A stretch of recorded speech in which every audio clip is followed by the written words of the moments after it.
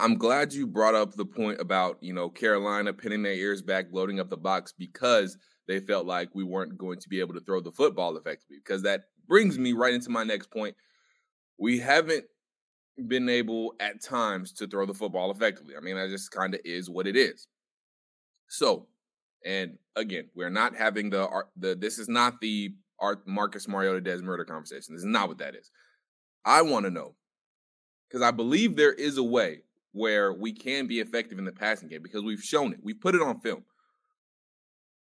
How can Arthur Smith, can he kind of scheme up a way for Marcus Mariota to be a little more successful in the passing game? Because to me, I think, and Dave Archer was saying this last broadcast, we need to go more up tempo. We need to do things where Marcus Mariota maybe doesn't have to try to dissect the whole defense. And maybe he has one or two reads where he can, doesn't have to think too much. Just one read, throw, maybe whether it's a quick throw or, quick deep shot or something like that. Just how can Arthur scheme up a more successful passing game for Marcus Mariota? Is it going more up tempo? Is it quicker throws and, not as many reads? What is your opinion on that?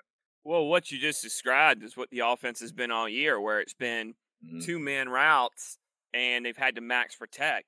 It's not all about scheming to make things simpler for Marcus. It's about making sure, you have the time. Right. Marcus made a lot of mistakes that he hasn't made all year on Thursday night. Now, part of that is when you start to press and you start getting when you don't have time. That's one thing. When you're not running the ball well, because they didn't run the ball well, despite the final number, they didn't run the ball well, and that put them in a lot of long, third and long, second and long situations. But it's one of those deals where these guys, if you're going to do what you're saying, go back to this max protect and run two-man routes, you can't get behind. Right. You got to be able to run the ball effectively. To first part, you also can't get behind like you fell, but also these guys have got to get open quickly. And that's the one thing that, despite all the things we've talked about, we just haven't talked about the fact that these receivers haven't created a lot of separation. That's a good point. For whatever reason. And part of that is the problem with these two-man routes. It makes it a lot tougher. So, sure, he can, but it starts up front. It all starts up front. I mean, let's go to look at the other side of the ball. We gave up over 200-something yards on the ground to Carolina. Yeah. That's way too easy, and that hurts you. That was that was a factor. No one's going to talk about that because it's the easiest thing is to talk about the quarterback. That's true. That doesn't make it right. Right. But it was a calamity of errors, and then your quarterback compounded the issues by pressing, by making bad decisions. So, say what you want, but that was part of the problem, and that's why you can't have the conversation about the other guy, because I don't know if the other guy is going to do anything differently in those situations. So we've got to find a way to win up front, first and foremost. Yeah, I mean, winning the line of scrimmage is the key to success for not just the Atlanta Falcons, but for any single football team. Because if you don't win the line of scrimmage, you're not going to win the football game. I mean, that's just point blank, period. And the Carolina Panthers, on offense, they only made PJ Walker throw the ball 16 times, and that's exactly what they wanted the game plan to be. They're a lot similar to the Atlanta Falcons when it comes to what they want to do offensively. They want to run the ball. They don't want to put the ball in PJ Walker's hands unless they really, really have to, or only in certain situations. And they were able to do that because, we couldn't stop the run and we couldn't get any pressure really on PJ Walker when he was passing the ball. So, and when you go back and think about the games that the Atlanta Falcons won, they have been successful up front. They could run the ball. They controlled the clock. And the past couple of games, they just really haven't been able to do that. So I think you hit it right on the nose. It starts up front. And then, too, and when we talk about the passing game, again, a lot of these receivers haven't been able to create separation. I mean, there's a reason we've been going to maybe guys like Alameda Zaccheaus and, Damiere Byrd, like so much. I mean, those guys have been able to create more separation more times than not. That's why we haven't heard much of Brian Edwards. And, we've seen Kadero Hodge and, times, here and there, and Drake London. And well, we have seen a lot of Drake London. But those are the guys that mainly have created separation when you talk about, Damiere Byrd, Olamide Zaccheaus, and Drake London. Other guys haven't quite been able to create separation. Well, Drake London's been a guy who's ran good routes. Yeah. He also can make the contested catch. For sure. But you look at Olamide and Damiere Byrd, and the one thing those guys have done is they've came back to the ball. They've came back for the Olamide didn't do a great job of the other night, almost ended up in an interception. But they've been able to, when things have broke down, they've came back to the quarterback. They've adjusted their routes. I mean, you look at the touchdown against Carolina a couple weeks ago with Damiere Byrd, where he kind of hooked up in a spot, but he was starting to come back because Marcus was moving in the pocket. So I do think though, one thing you mentioned is tempo, and I think tempo helped this offense last week because they couldn't protect, and Arch talked about this, but they couldn't protect him because Burns and Derek Brown ate everybody's lunch in the interior, including Chris Lindstrom, who apparently walks on water according to most fans. That's the only you got some guys in this media think that Chris Lindstrom's the only guy that's ever played offensive line and the only guy playing offensive line for this team. But he got his lunch ate by Derek Brown. So hopefully we won't hear any of that garbage this week. Oh, man. That's funny. And I love Lindstrom. I think he's a great guy. I just think he's good. I think he's a good player. I just think that times he seems to escape any criticism when he deserves some as well.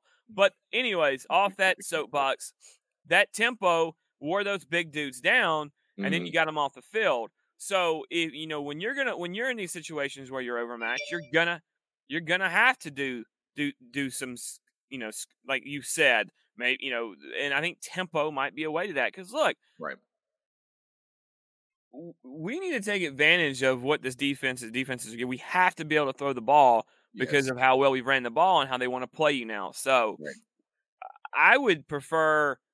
I don't understand, and maybe I guess we do, but because of the situation. But if we could spread them out and go tempo with a short passing game, the problem is you just can't go tempo at any point in time because if you go tempo, it can also hurt you because if you go 3 and out or whatever. So maybe tempo as far as getting up to the line, and then you can stall a little bit, and they're not going to be able to substitute. So